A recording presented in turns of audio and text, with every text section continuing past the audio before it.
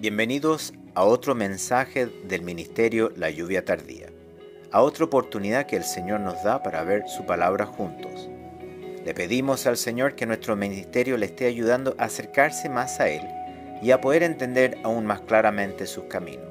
Si tiene alguna pregunta o sencillamente necesita oración, por favor escríbanos a través de nuestro sitio web www.layuviatardía.com. Nos gustaría mucho poder ayudar. También quisiéramos dejarles saber que nuestros mensajes de audio en español ahora están disponibles como podcast a través de iTunes. Búsquenos en la tienda de Apple iTunes bajo el nombre Ministerio La Lluvia Tardía y suscríbase. Oramos de que este nuevo servicio le hará más fácil mantenerse sintonizados con nosotros mientras escucha lo que el Señor comparte a través de nuestro ministerio. Y ahora dejamos con ustedes a la misionera Sara Mena para que comparta el mensaje de la palabra de Dios. Escuchemos lo que el Señor nos quiere decir.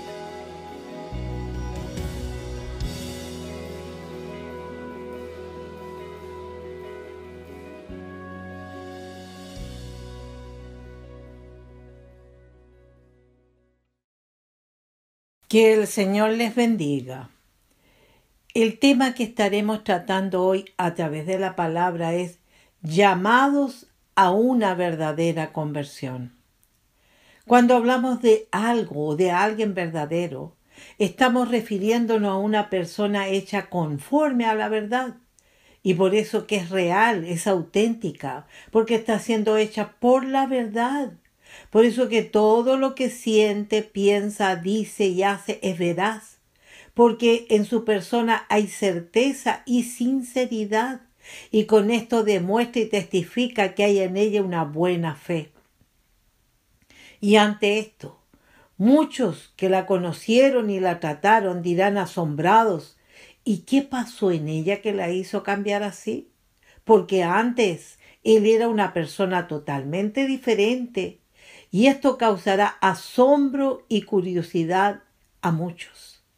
Y allí vendrá esa respuesta cuando esa misma persona pueda responderle diciéndole, lo que pasó en mi vida fue que escuché de una buena fe, donde me dijeron que allí estaba la verdad, y quise conocer esa verdad y me acerqué a esa verdad para que me la presentaran, y vine a esa verdad. Y la verdad se dio a conocer y me dijo, yo soy el camino y la verdad y la vida. Nadie viene al Padre sino por mí. Y me agradó y llegué a admirar el amor de la verdad al conocerle. Y tocó mi corazón porque creí que solo en esa persona estaba la verdad. Todo lo real, todo lo bueno, todo lo honesto, todo lo justo. Todo lo puro, lo amable, todo lo de buen nombre. Y creí en la verdad y me entregué a la verdad, rindiéndome a sus pies porque en su persona había vida y vida en abundancia. Y porque en la verdad estaba el poder de hacerme él una nueva persona. Y por eso que tomé la firme decisión de acabar con la mentira que me había atado al pecado y a las tinieblas que me estaban llevando a la muerte eterna en el infierno. Porque solo la verdad me libraría de la mentira, de la oscuridad del pecado y de la muerte, en lo cual me mantuvo el príncipe de este mundo, que es Satanás, del cual Dios dice que él ha sido homicida desde el principio y no ha permanecido en la verdad porque no hay verdad en él. Cuando habla mentira de suyo habla porque es mentiroso y padre de mentira. Como también es ese ladrón, y el ladrón no viene sino para hurtar y matar y destruir. Pero ahora esta vida ha venido a la verdad, que es el Hijo unigénito de Dios. Y por esto el Señor dijo, de cierto os digo, el que oye mi palabra y cree al que me envió, tiene vida eterna, y no vendrá a condenación, mas ha pasado de muerte a vida. Y esto se ha podido cumplir porque el Señor nos ha rescatado y comprado con un precio extraordinariamente inmenso, que fue la vida del Hijo de Dios, el cual derramó su sangre en el más doloroso de los holocaustos, en ese calvario, en esa cruz. ¿Hay amor y entrega más grande que esta? ¿Hay algo que se pueda comparar a esto tan grandiosamente sublime? No hay nada que se le pueda comparar o asemejarse a Él, porque Él es único en todo. Y Él ahora ha venido a hacer su obra grandiosa en nuestras vidas a través de su Espíritu, como el Consolador. Por eso que antes de cumplir en la cruz, Él dijo: pero yo os digo la verdad. Os conviene que yo me vaya, porque si no me fuere el Consolador no vendría a vosotros. Mas si me fuere, os lo enviaré. Y cuando Él venga, convencerá al mundo de pecado, de justicia y de juicio. De pecado por cuanto no creen en mí. De justicia por cuanto voy al Padre y no me verán más. Y de juicio por cuanto el príncipe de este mundo ha sido ya juzgado. ¿Y todo esto para qué? Para convertirnos, para cambiarnos, para salvarnos de la muerte segunda, que es el infierno. Porque así solo nuestra carne va a morir, porque ha sido pecaminosa, pero no nuestra alma, para así también recompensarnos espiritualmente en su reino en el cielo, de todo sufrimiento que hayamos tenido en este mundo. Y de esto testificaba el apóstol Juan, en esas revelaciones de Dios, cómo será nuestra vida en la eternidad cuando dice: vi un cielo nuevo y una tierra nueva, porque el primer cielo y la primera tierra pasaron, y el mar ya no existía más. Y yo, Juan, vi la santa ciudad, la nueva Jerusalén, descender del cielo de Dios, dispuesta como una esposa ataviada para su marido.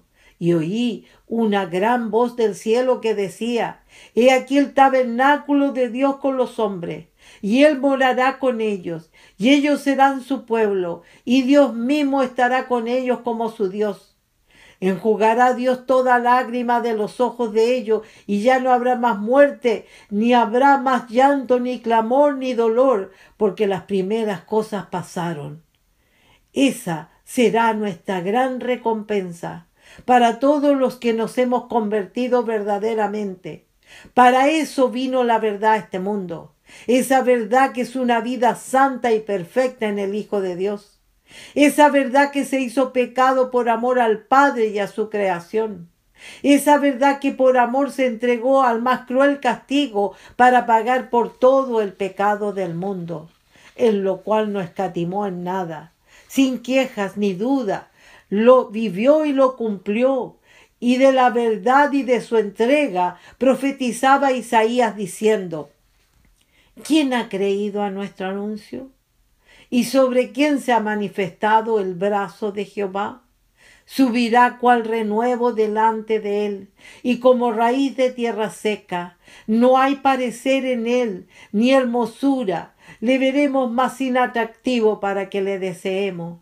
Despreciado y desechado entre los hombres, varón de dolores, experimentado en quebranto, y como que escondimos de él el rostro.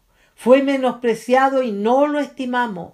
Ciertamente llevó él nuestras enfermedades y sufrió nuestros dolores, y nosotros le tuvimos por azotado, por herido de Dios y abatido. Mas el herido fue por nuestras rebeliones, molido por nuestros pecados. El castigo de nuestra paz fue sobre él, y por su llaga fuimos nosotros curados. Todos nosotros nos descarriamos como ovejas, cada cual se apartó por su camino, mas Jehová cargó en él el pecado de todos nosotros. Angustiado él y afligido, no abrió su boca. Como cordero fue llevado al matadero, y como oveja delante de sus trasquiladores enmudeció, y no abrió su boca. Por cárcel y por juicio fue quitado, y su generación, ¿quién la contará? Porque fue cortado de la tierra de los vivientes, y por la rebelión de mi pueblo fue herido, y se dispuso con los impíos su sepultura, mas con los ricos fue en su muerte, aunque nunca hizo maldad ni hubo engaño en su boca. Con todo eso Jehová quiso quebrantarlo, sujetándole a padecimiento. Cuando haya puesto su vida en expiación por el pecado, verá linaje. Vivirá por largos días y la voluntad de Jehová será en su mano prosperada. Verá el fruto de la aflicción de su alma y quedará satisfecho. Por su conocimiento justificará mi siervo justo a muchos y llevará las iniquidades de ellos. Por tanto, yo le daré parte con los grandes y con los fuertes repartirá despojos, por cuanto derramó su vida hasta la muerte y fue contado con los pecadores, habiendo él llevado el pecado de muchos y orado por los transgresores. Al escuchar todo esto que profetizó Isaías de él, y que también todo esto se cumplió, tal como estaba escrito, solo puedo decirte, ¿puede existir otra verdad? ¿Puede existir otro Dios que se compare a Él? Imposible, porque Él es el único Dios incomparable en amor, poderoso en obra y en palabra, en maravillas, prodigios y señales. En todo Él es el único, porque no hay otro Dios que haya hecho lo que Él hizo por todo el mundo. Y si tú has creído todo esto y lo has respetado con reverencia y humildad, es porque realmente la verdad ha venido a morar en tu corazón y ya no te perteneces a ti mismo, sino que Él es tu Dios y Señor. Por lo tanto, es el Señor en ti. Por esto que el apóstol Pablo decía, con Cristo estoy juntamente crucificado, y ya no vivo yo, mas vive Cristo en mí. Y lo que ahora vivo en la carne, lo vivo en la fe del Hijo de Dios, el cual me amó y se entregó a sí mismo por mí.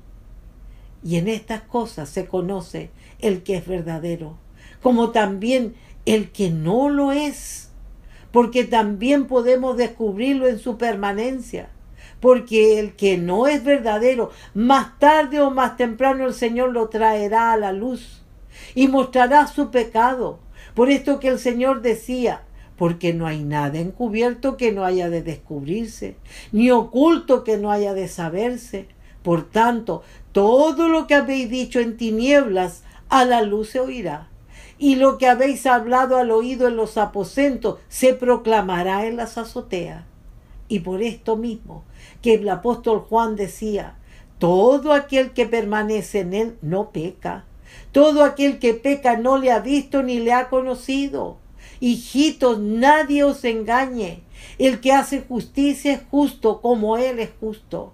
El que practica el pecado es del diablo, porque el diablo peca desde el principio. Para esto apareció el Hijo de Dios, para deshacer las obras del diablo.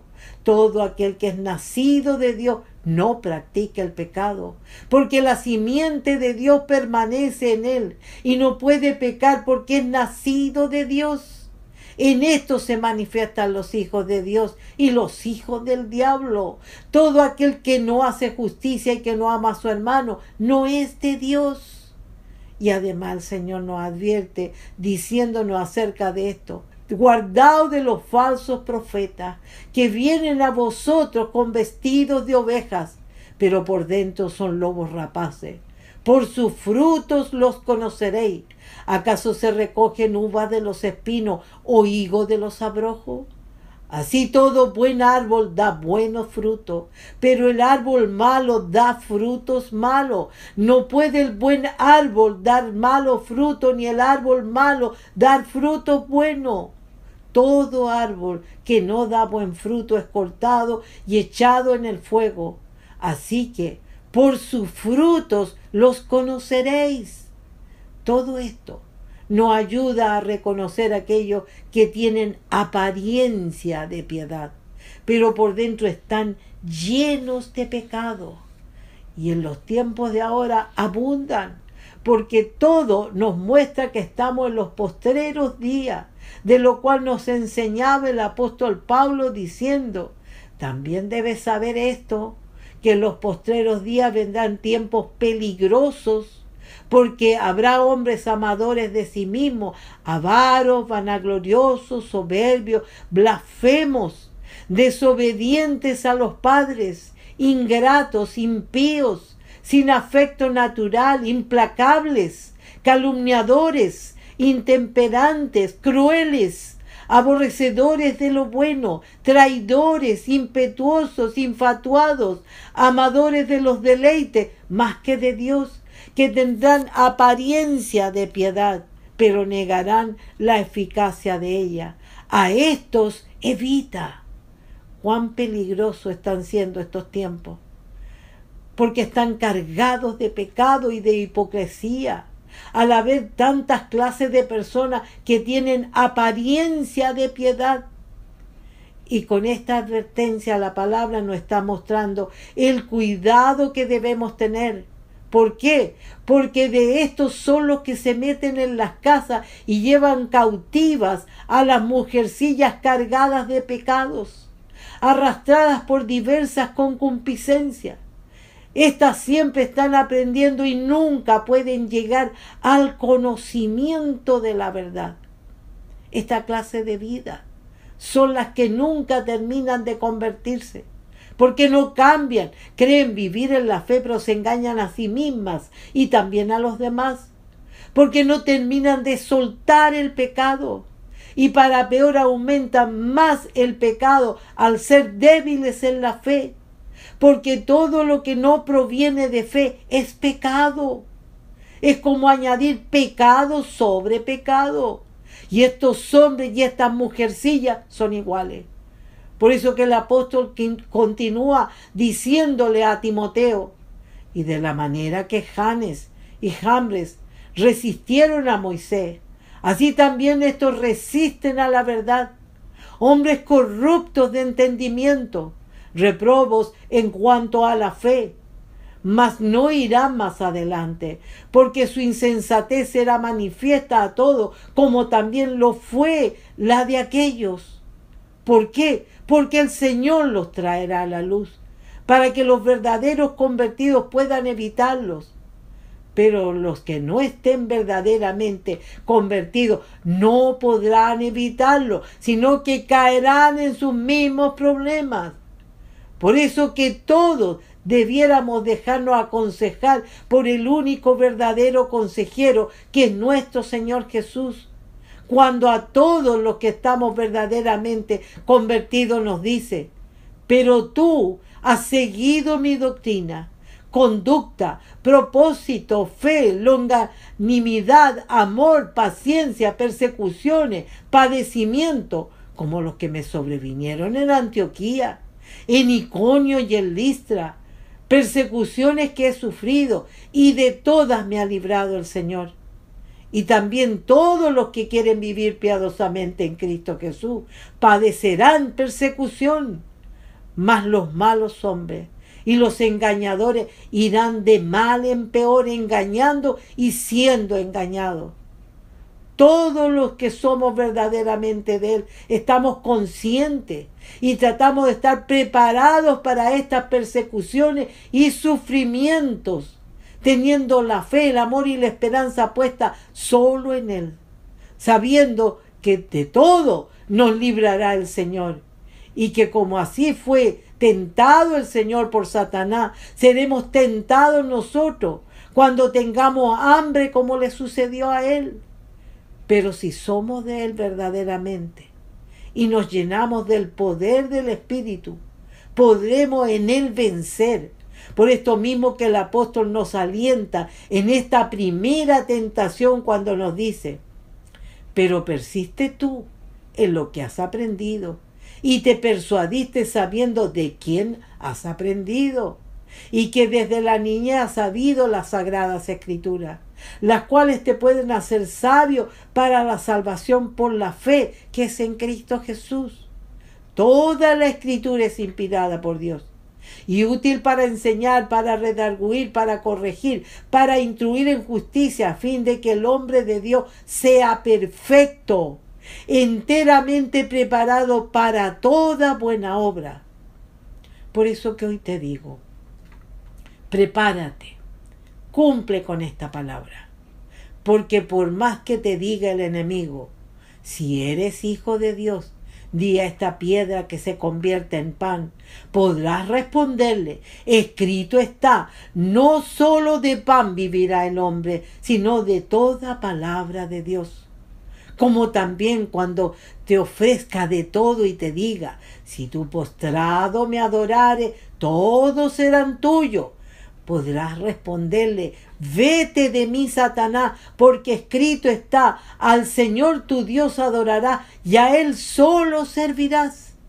Y cuando te tiente, llevándote a un extremo alto del templo, y más encima te cambia la palabra, quitándole y añadiéndole, tendrás la sabiduría y el discernimiento, como también el conocimiento, para darte cuenta cuando te diga, si eres hijo de Dios, échate de aquí abajo, porque escrito está, a sus ángeles mandará cerca de ti que te guarden, y en las manos te sostendrán, para que no tropieces con tu pie en piedra. Podrás responderle correctamente, dicho está, no tentarás al Señor tu Dios. Por eso que a todos les digo, y a mí misma me digo, examinémonos cada día más si estamos en la fe, y probémonos a nosotros mismos si estamos verdaderamente unidos a la verdad, para estar siendo hechos conforme a la verdad, para que confiados podamos decir, y ya no vivo yo, mas vive la verdad en mí. ¿Por qué? Porque nada podemos contra la verdad, sino por la verdad. Y más todavía en estos tiempos tan peligrosos. Que el Señor les bendiga.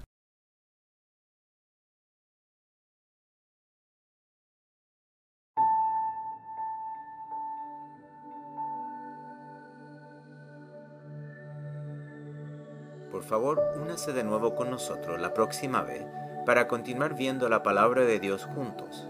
Por favor, escríbanos en nuestro sitio web si tiene alguna pregunta o necesita oración. Nuestra dirección nuevamente es www.layuviatardía.com. El Ministerio La Lluvia Tardía es un ministerio financieramente autosuficiente, dedicado a compartir a Jesucristo y su verdad con todo el mundo. El Señor está cerca. Que Dios le bendiga.